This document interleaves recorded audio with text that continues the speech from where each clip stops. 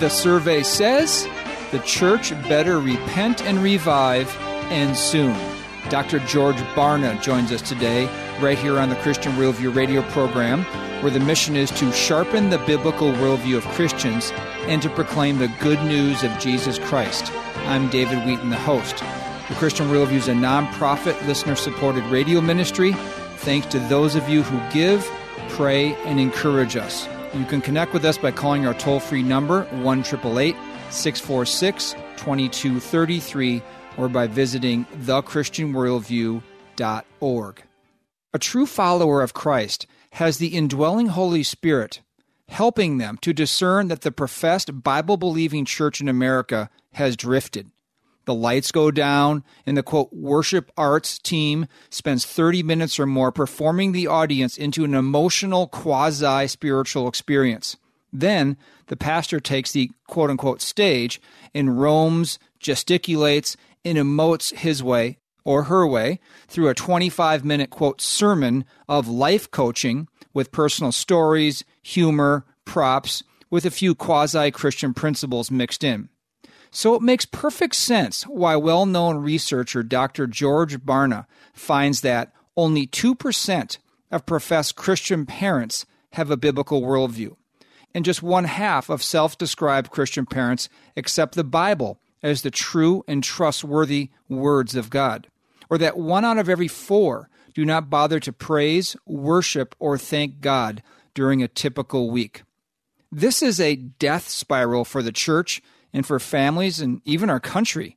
And yet, Christ continues. He promises to build his church, not necessarily the visible brick and mortar kind, but the invisible remnant of true believers. Dr. George Barna, Director of Research and co-founder of the Cultural Research Center at Arizona Christian University, joins us today on the Christian Worldview to discuss his most recent studies, along with an exhortation for each of us to examine ourselves and to repent and revive. Here's the interview with Dr. George Barna. George, thank you for coming on the program today. Tell us how you came to saving faith in Christ. And the follow-up to that is, how did you develop such an interest in doing studies and research on cultural trends and Christianity? The short answer to how I came to know Christ as my Savior was because of getting married.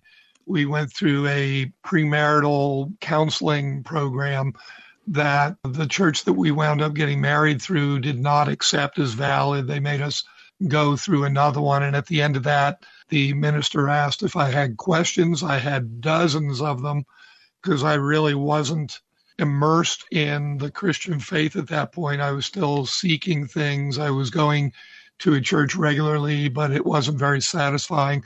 So I had a lot of questions. And as I started to ask the questions, the minister finally stood up and pounded his desk and said, "That's it. No more questions. Just do what we teach you to do. Be at church when we tell you to be there, and everything will work out fine. Do you understand?"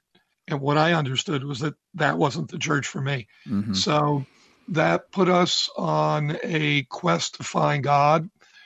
We found him in a small fundamentalist church. We didn't know what fundamentalist was. We didn't know what Protestant was. I mean, we didn't know virtually anything.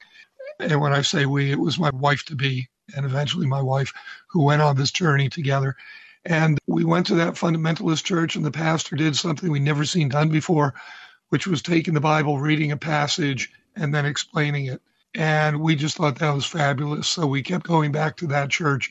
And eventually they explained to us who Jesus was, what he'd done for me because of my sinful nature, and accepted Christ as a result of that.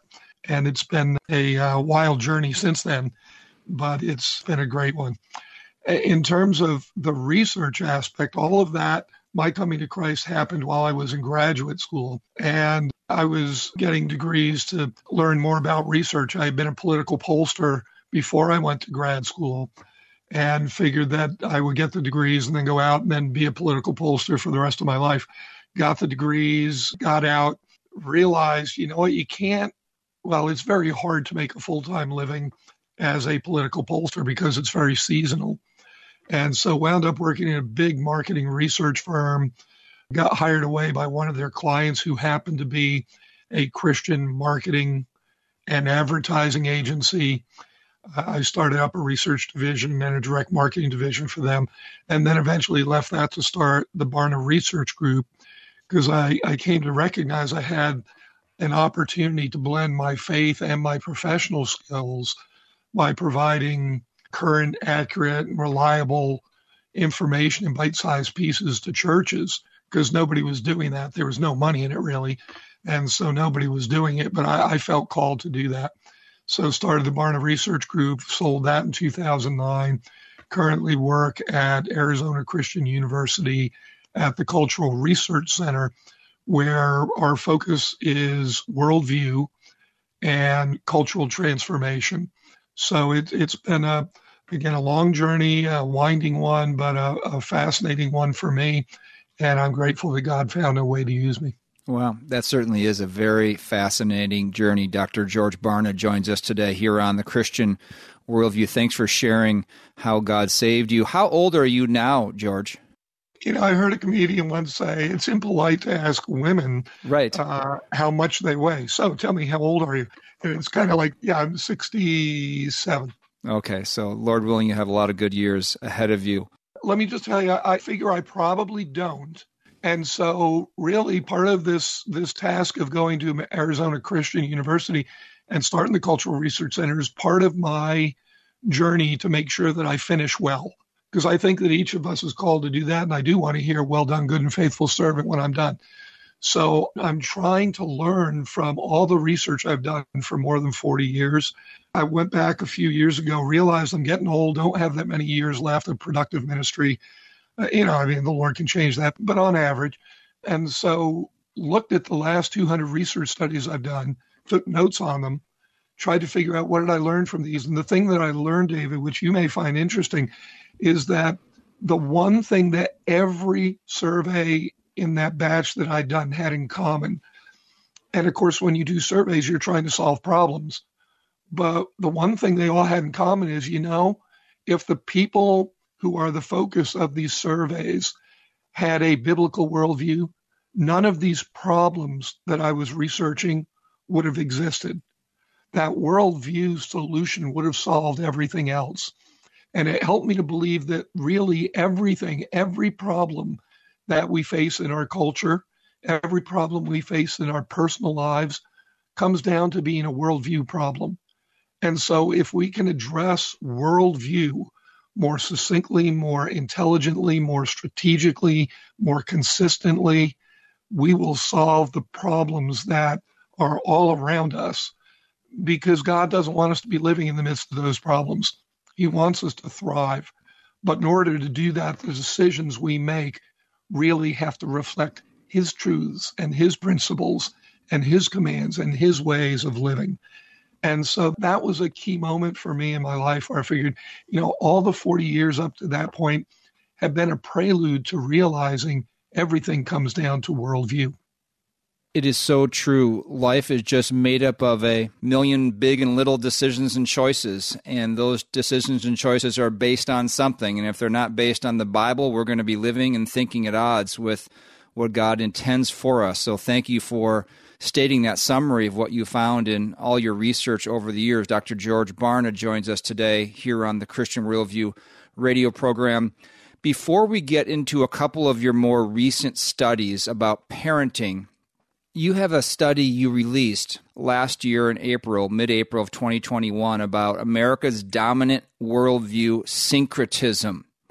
You say, a new piece of groundbreaking research by the Cultural Research Center answers the question raised by the initial study. If American adults do not have a biblical worldview, what is the dominant worldview among the other 94%? In other words, just 6% of U.S. adults have a biblical worldview, your study found. And you talked about it in terms of syncretism.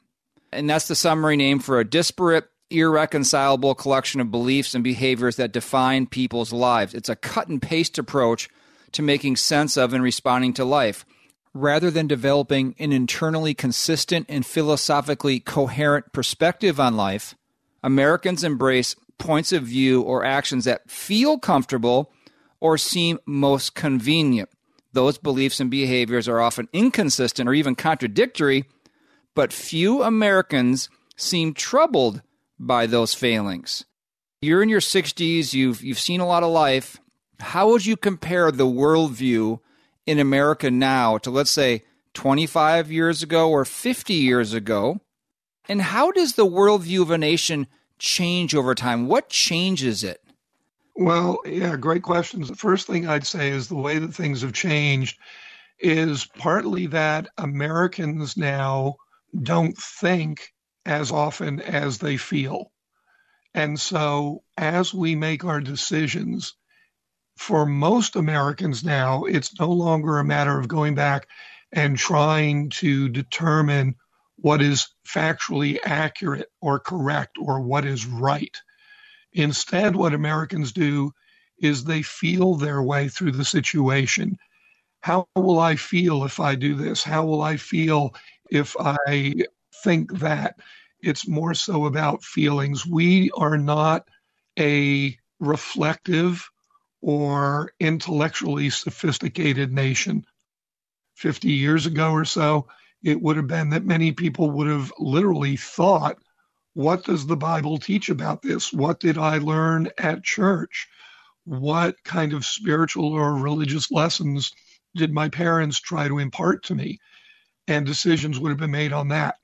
Now we're in a completely different cultural situation where within families, there's very, very little talk, if any, about matters of faith.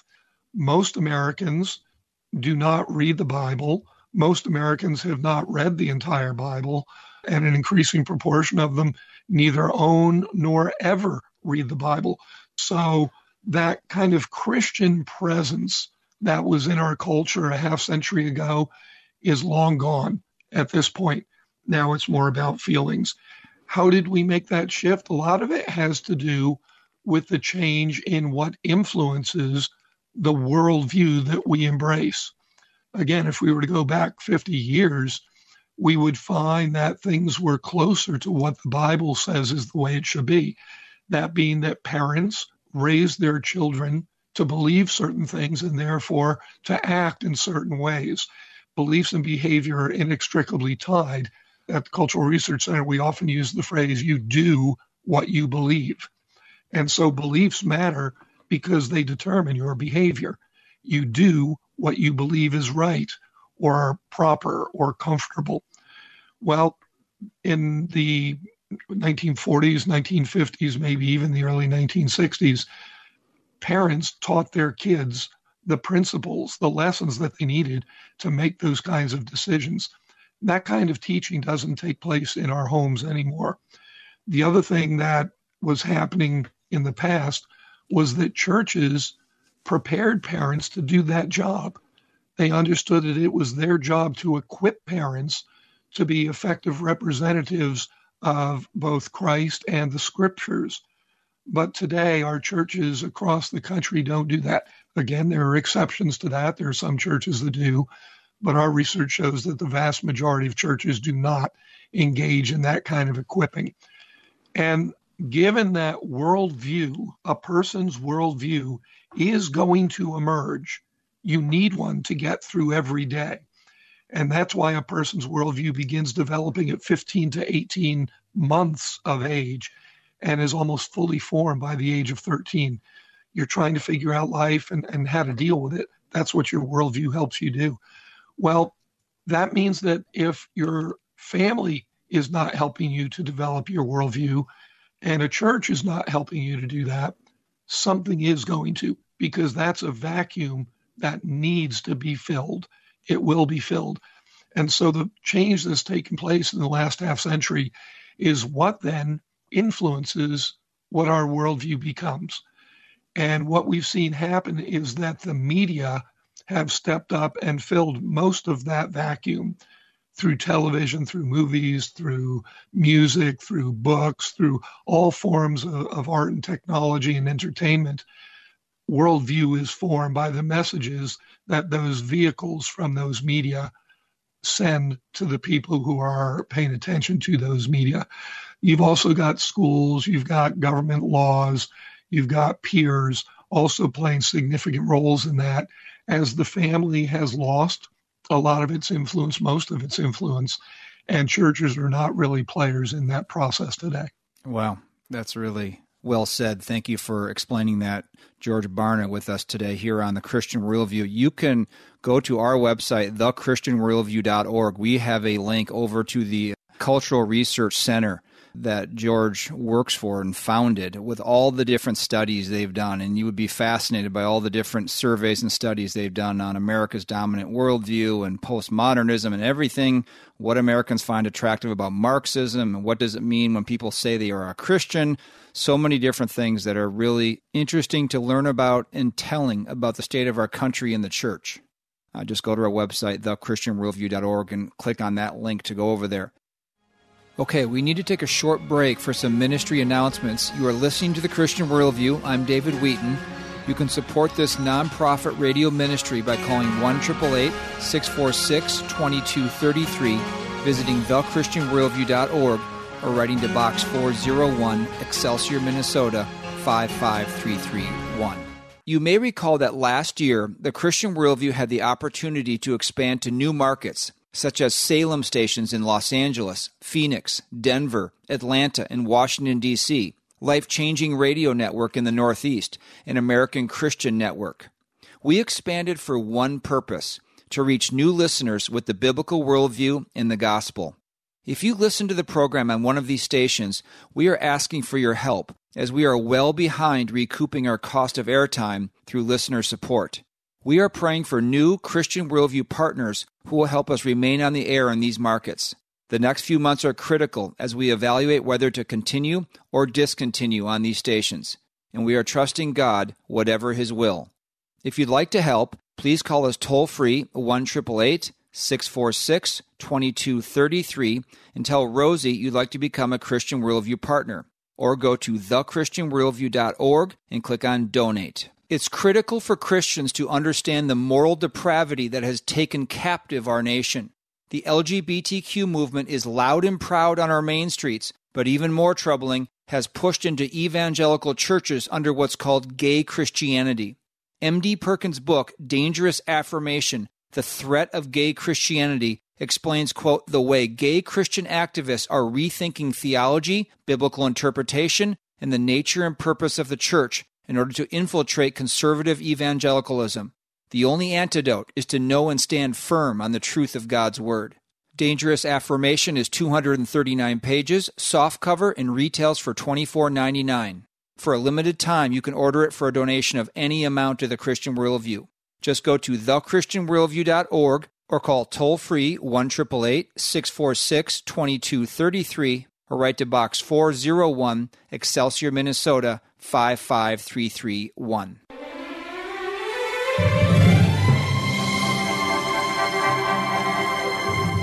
And welcome back to the Christian Worldview. I'm David Wheaton. Be sure to visit our website, thechristianworldview.org, where you can subscribe to our free weekly email and annual print letter, order resources for adults and children, and support the ministry. Now back to the interview with Dr. George Barna, the Director of Research and co-founder of the Cultural Research Center at Arizona Christian University. George, in a more recent study, what do self-described Christian parents in America actually believe? And this is almost jumping off your last answer. Just 1/2 of self-described Christian parents, so it's just 50%, accept the Bible as the true and trustworthy words of God. Not even sure how you can be a Christian and believe that, but let's just go on to the next bullet point. Only 1 out of every 3 preteen parents, so only 33% of parents of preteens, believe their eternal destiny is dependent upon Jesus Christ alone. In other words, I would find it hard for anyone to actually be a true believer. The 66% that don't believe that, how can they even be truly saved? Because that's a fundamental tenet of coming to saving faith, that Jesus Christ and His claim that He's the way, the truth, and the life, and no one comes to the Father except through Him, is absolutely true. Another bullet point, fewer than 1 in 5 parents, these are professing Christian parents, believe that success is best defined as consistently obeying God's laws and commands. And then merely 1 out of 3, you found in your study, 1 out of 3 preteen parents rely upon the Bible as their primary source of moral guidance. I mean, truly just incredible. And so then you ask the question after putting those things, how is it that in a nation that has prided itself on being the centerpiece of global Christianity, that an overwhelming majority of self-identified Christian parents have drifted into what you call this syncretistic worldview, merging philosophies of life into a man-based worldview with a minimally Christian worldview? It goes on to say that one needs to look no further than the American church. And you went into this in your last answer, which has not only lowered the entry bar so that it is difficult to identify any beliefs that disqualify one from claiming to be a Christian, but all the while, they've been measuring the wrong indicators. So are you referring to the evangelical church there? And explain what you mean by lowering the entry bar. Well, one of the things that we found, David, as we talk with pastors across the country, is that they do measure how successful their ministries are. And as we did that research, we discovered there are 5 things that they measure: how many people show up, how much money they raise, how many programs they offer, how many staff people they hire, and how much square footage they've been able to build out on their campus. Now, I'm a measurement guy, so I'm always happy to find that people are measuring things to determine how well they're doing. But I also know another truism that we go by is you get what you measure. And so when you measure things like attendance, money, programs, square footage, that has literally nothing to do with discipleship. And so if Jesus died so that we would become more like him, we would want to follow him, imitate him, share him with the world, the whole idea of being a disciple and making disciples, that's what we ought to be measuring. Jesus didn't die to fill seats in auditoriums. He didn't die so that a church has a bigger real estate portfolio in the community than Home Depot.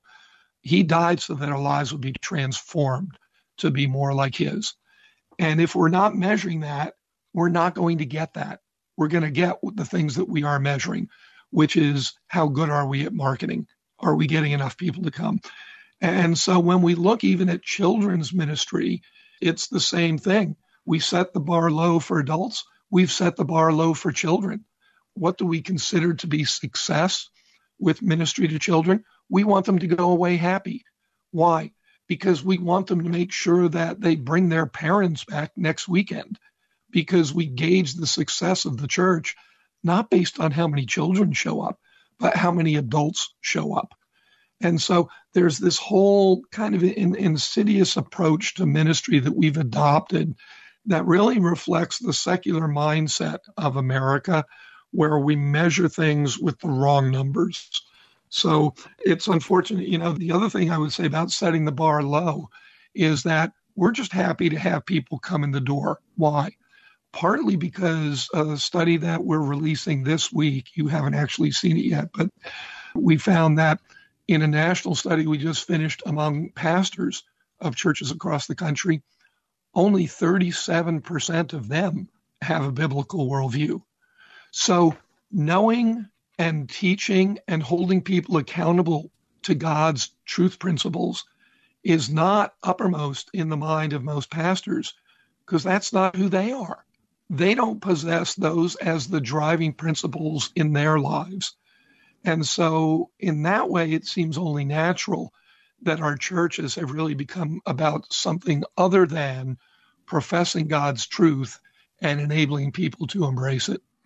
George Barna with us today here on the Christian Worldview radio program, director and co-founder of the Cultural Research Center at Arizona Christian University. We have the center and all the studies they have done linked at our website, thechristianworldview.org. As you mentioned earlier, we are a product of our influences, what or who influences us in life. And so we're talking about the church here, church leadership, let's say specifically pastors. I know there are elders and deacons. Those are also influencers in a church, but let's focus on pastors here for a second. Pastors, who are they influenced by? They come out of seminaries who are made up of professors. And who are they influenced by? The professors. They're influenced by their own local church and pastor. But even beyond that, they're influenced by what is called big evangelicalism, or Big Eva for short, whether it's the books that come out of the Christian publishing industry, the unending number of Christian conferences, Christian leadership conferences out there, the Christian influencers that they see online or who write columns for Christianity Today and elsewhere. Is there any sort of historical pattern for breaking out of this closed loop? And what would success look like that we know we're going in the right direction? It's interesting as you read the scriptures to see how God transforms societies or cultures. And one of the things that you notice is that God never waits until he has a majority of people on his side to do a mighty and everlasting work. What he typically does is he'll call out a relatively small group from that culture, a group that the scriptures call a remnant. And these are people who are completely sold out to him and who will do what he calls them to do based on his principles. And so as I look at the future of the church in America, it's not going to be a future that's dependent upon good efforts from pastors or from seminaries or, any of those kinds of professional Christian places. It's going to be based on the work of the remnant, really unusual individuals in our country today, people who have chosen to believe God, to believe his word, and to do everything in their power to try to live in concert with it. It's that remnant that is going to bring our culture back to faith in Christ, back to trust in the scriptures, back to accountability for God's principles in their lives. That's, I think, who we have to be looking at. And that's actually good news, because you're not waiting for someone else to get it right. You're looking to yourself to say, where am I? Am I right with God? And how am I living my life? And how can I become more sanctified, more like Christ? So really, revival starts inside each and every one of us. Dr. George Barna joins us today here on the Christian Worldview. I want to just read one portion of another study. I won't read the whole thing here, but among the key beliefs, you say, and behaviors that born-again Christian parents miss the mark on are a foundational biblical worldview belief is that absolute moral truth exists. Determining right from wrong is not up to each individual, but is derived from biblical teaching and principles. Only 30% of born-again parents embrace the existence of Bible-based absolute moral truth. Second bullet point, the biblical worldview defines success as consistent obedience to God. Fewer than 4 out of 10 parents of preteens hold that view. The biblical worldview teaches that human life is sacred. This viewpoint is held by just 1/3 of born-again parents. And you see what's going on with the Supreme Court right now, and you see the messaging and the tweets coming out from so-called Christian leaders that don't seem very glad about what's taking place, that abortion, Roe v. Wade is going to be overturned. And so the question is this idea of having such a low percentage of professing Christians who actually have a biblical worldview, is it, George, is it an intellectual issue that they just need to get smarter, get more information, and then they'll get it? Or is it more volitional? Is that their desires of their heart are something other than what God's word says? Yeah, David, I would suggest that it's the latter. And that goes back to something I mentioned earlier in our conversation about the fact that people today are driven by emotion rather than intellect. Most Americans do not believe that there's any such thing as fact, but they do believe that feelings are something that they can trust. Now, we know empirically that's not the case, but yeah, in answer to your question, it would be more volitional.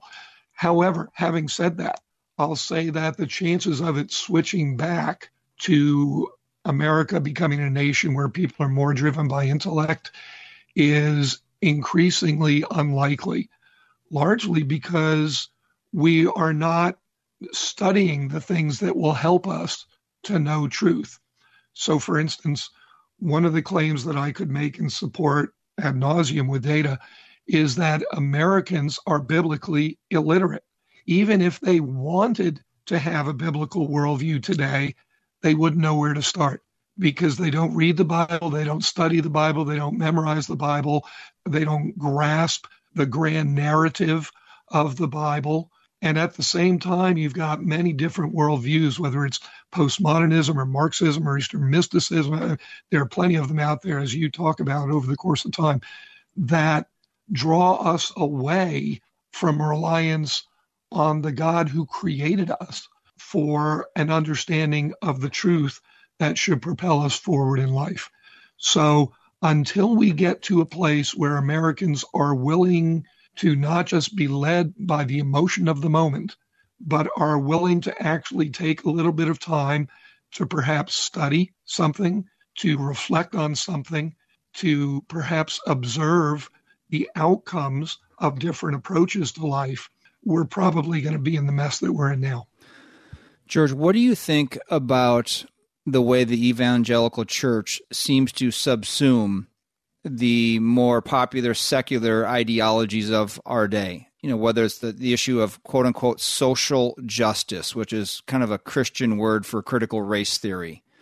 The move toward having women in teaching over men roles in churches, that's becoming a very big one now. You know, once in the liberal denominations, but now more Southern Baptist and other Protestant denominations. Or the issue that you can be a professing Christian and harbor homosexual desires, and you don't have to overcome those through the power of the Spirit. That's just who you are. These are clearly unbiblical notions, beliefs, ideologies, but are being pushed right in and welcomed actually right into the evangelical church. How can that be stopped or pushed back on when it sounds like you don't think there are the defenses there from pastors and leadership that are going to say no further? First of all, we're in a situation where most self-identified Christians do not believe that the Bible provides us with absolute moral truths or principles. So right away, it comes back to what do I feel? Secondly, what we've done is we've defined love, which we are, as Christians, are meant to embody in our culture, but we've redefined it to be making other people happy. And so that being the case, it's no longer about truth or righteousness or God's ideas of justice. It's all about let me compromise whatever is important to make the other person feel loved. And then add to that something I alluded to earlier, which is that when you have churches that define success essentially as popularity, the ability to attract people and money, well, that means that truth principles cannot be absolute. They can't be standardized. They always have to be circumstantial in order to remain popular because you want to be successful, and that's how you see success. So when you start adding all of these things together, what we've really done is we've undermined the future of the Christian church as we've known it. Repentance is going to have to be a part of our future. Revival and renewal will have to be part of our future. It's not going to come easily. It's going to take some real strong leadership by those people who are part of the remnant and who are not willing to compromise God's truths and principles in order to be what is truly successful, that is, consistently obedient to Him. So true, George, that we need repentance and revival. So what is your parting exhortation to the individual listener today on how they can have this kind of authentic belief and lifestyle in the way they live out their Christian life? What would you exhort us to do with what you've told us today? Okay, George Barna will answer that question after this brief break. Would you like to help the Christian Worldview continue broadcasting on the radio station, website, or app on which you are listening today? You can become a Christian Worldview partner by calling 1-888-646-2233, visiting thechristianworldview.org, or writing to Box 401, Excelsior, Minnesota, 55331. You may recall that last year, the Christian Worldview had the opportunity to expand to new markets, such as Salem stations in Los Angeles, Phoenix, Denver, Atlanta, and Washington, D.C., Life-Changing Radio Network in the Northeast, and American Christian Network. We expanded for one purpose, to reach new listeners with the biblical worldview and the gospel. If you listen to the program on one of these stations, we are asking for your help, as we are well behind recouping our cost of airtime through listener support. We are praying for new Christian Worldview partners who will help us remain on the air in these markets. The next few months are critical as we evaluate whether to continue or discontinue on these stations, and we are trusting God, whatever His will. If you'd like to help, please call us toll-free 1-888-646-2233 and tell Rosie you'd like to become a Christian Worldview partner, or go to thechristianworldview.org and click on Donate. It's critical for Christians to understand the moral depravity that has taken captive our nation. The LGBTQ movement is loud and proud on our main streets, but even more troubling, has pushed into evangelical churches under what's called gay Christianity. M.D. Perkins' book, Dangerous Affirmation, The Threat of Gay Christianity, explains, quote, the way gay Christian activists are rethinking theology, biblical interpretation, and the nature and purpose of the church in order to infiltrate conservative evangelicalism. The only antidote is to know and stand firm on the truth of God's Word.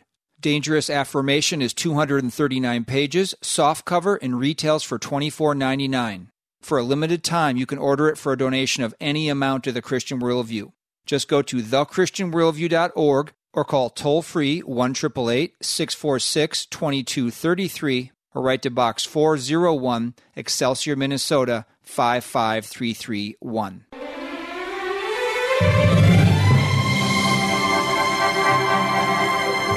Thanks for joining us on the Christian Worldview. I'm David Wheaton. Just a reminder that today's program and past programs are archived at our website, thechristianworldview.org. Transcripts and short takes are also available. Now back to the interview with Dr. George Barna. As we discuss the topic, the survey says the church better repent and revive, and soon.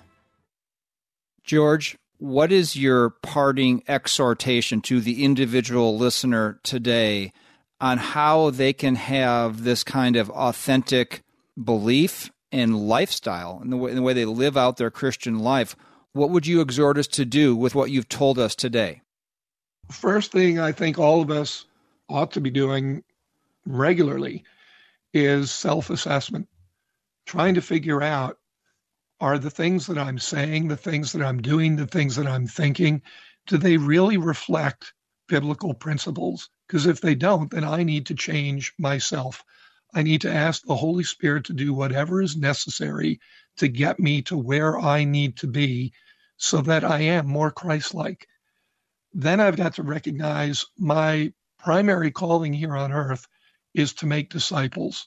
So I have to think about, how can I do that most effectively? And part of that is going to be recognizing that I ought to be ministering to children, because that's where a person's worldview develops.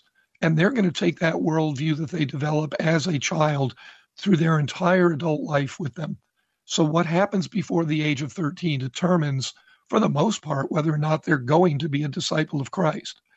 And toward that end, I also have to recognize that so much of my influence on others isn't just what I say, but it's in what I do. Part of the reason why children are not becoming disciples of Jesus today is because they're watching their parents, who may talk a good game, but they don't live a good game. And children, we found in this research, are watching their parents, they're seeing the contradictions, and they're saying, as they're trying to figure out, who am I? How should I live? What's right and wrong? They're looking at their parents and they're confused, and they're saying, I guess my parents don't get it either.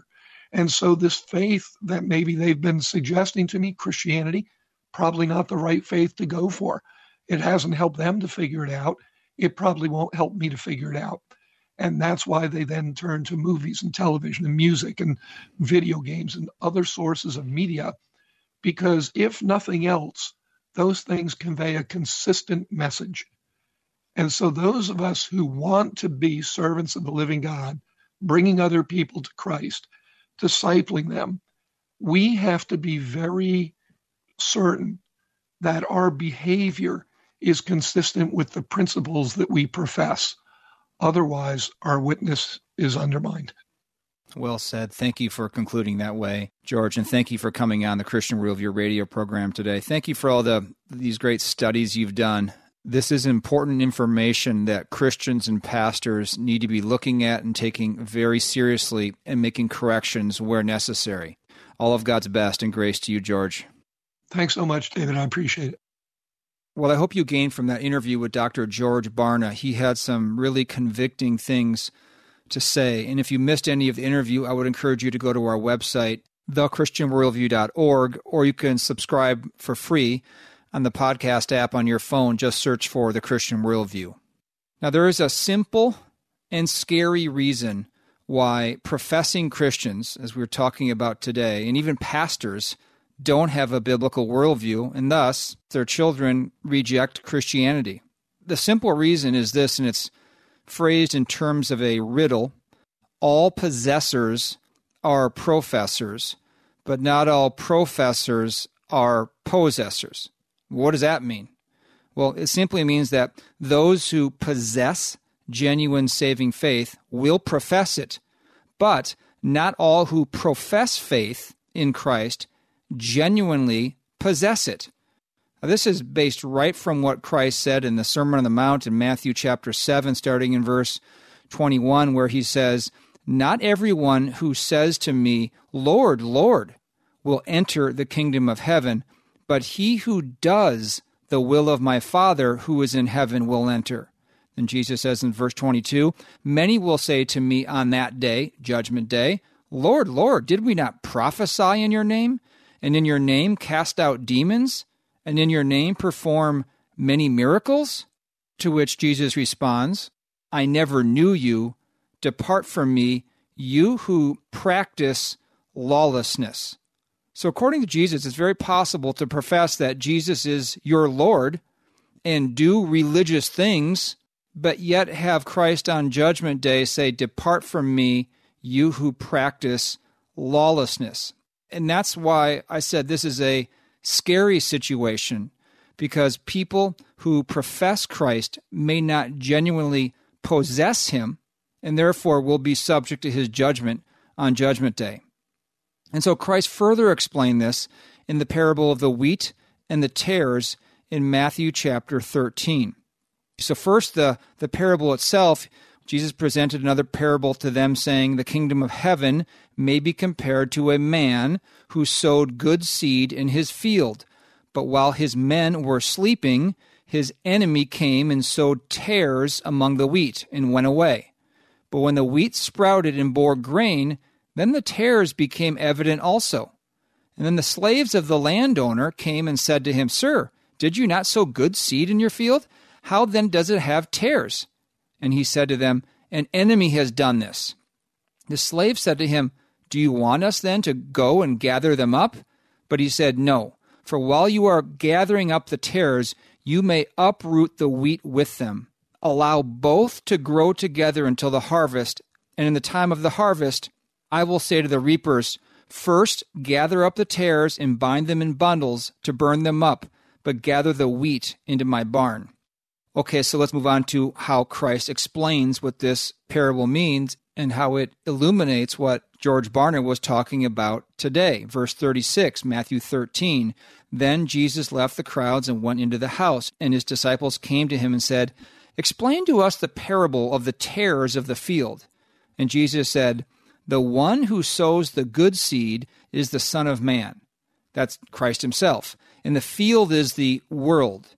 And as for the good seed, these are the sons of the kingdom, true believers. And the tares are the sons of the evil one." So the tares are professing Christians who aren't truly saved. "And the enemy who sowed them is the devil. And the harvest is the end of the age, and the reapers are angels. So just as the tares are gathered up and burned with fire, so shall it be at the end of the age." Verse 41, "The Son of Man," again Christ, "will send forth his angels, and they will gather out of his kingdom all stumbling blocks," these are the tares, "in those who commit lawlessness, and will throw them into the furnace of fire. In that place there will be weeping and gnashing of teeth. Then the righteous, the wheat, will shine forth as the sun in the kingdom of their Father. He who has ears, let him hear. That's from Matthew 13 in the parable of the wheat and the tares. So again, the sower of good seed, the good seed being true believers, is Christ himself. The field is the world, and that field can be divided into two groups, sons of the kingdom and sons of the evil one. Sons of the kingdom are true believers, and sons of the evil one are professing believers, but they do not belong to the kingdom of God. They're not genuinely saved.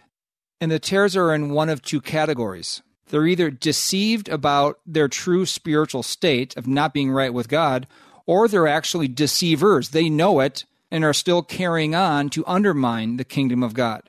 Either way, though, they are sons of the evil one, Satan.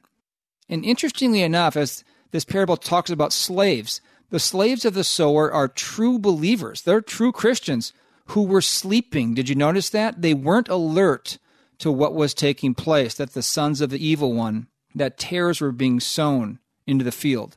But then they recognize that something has gone wrong, and they have a desire to do something about it. But God says, let me separate the wheat from the tares on Judgment Day so that believers aren't harmed by uprooting them when you try to uproot the tares. This is a hard truth for Christians to accept, that not all who profess faith in Christ actually possess it.